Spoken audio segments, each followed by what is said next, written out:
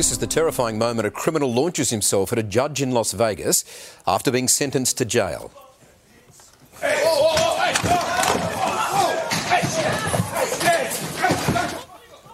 The judge managed to dodge the initial attack before the 30-year-old threw himself on top and started throwing punches. He was being sentenced for aggravated assault.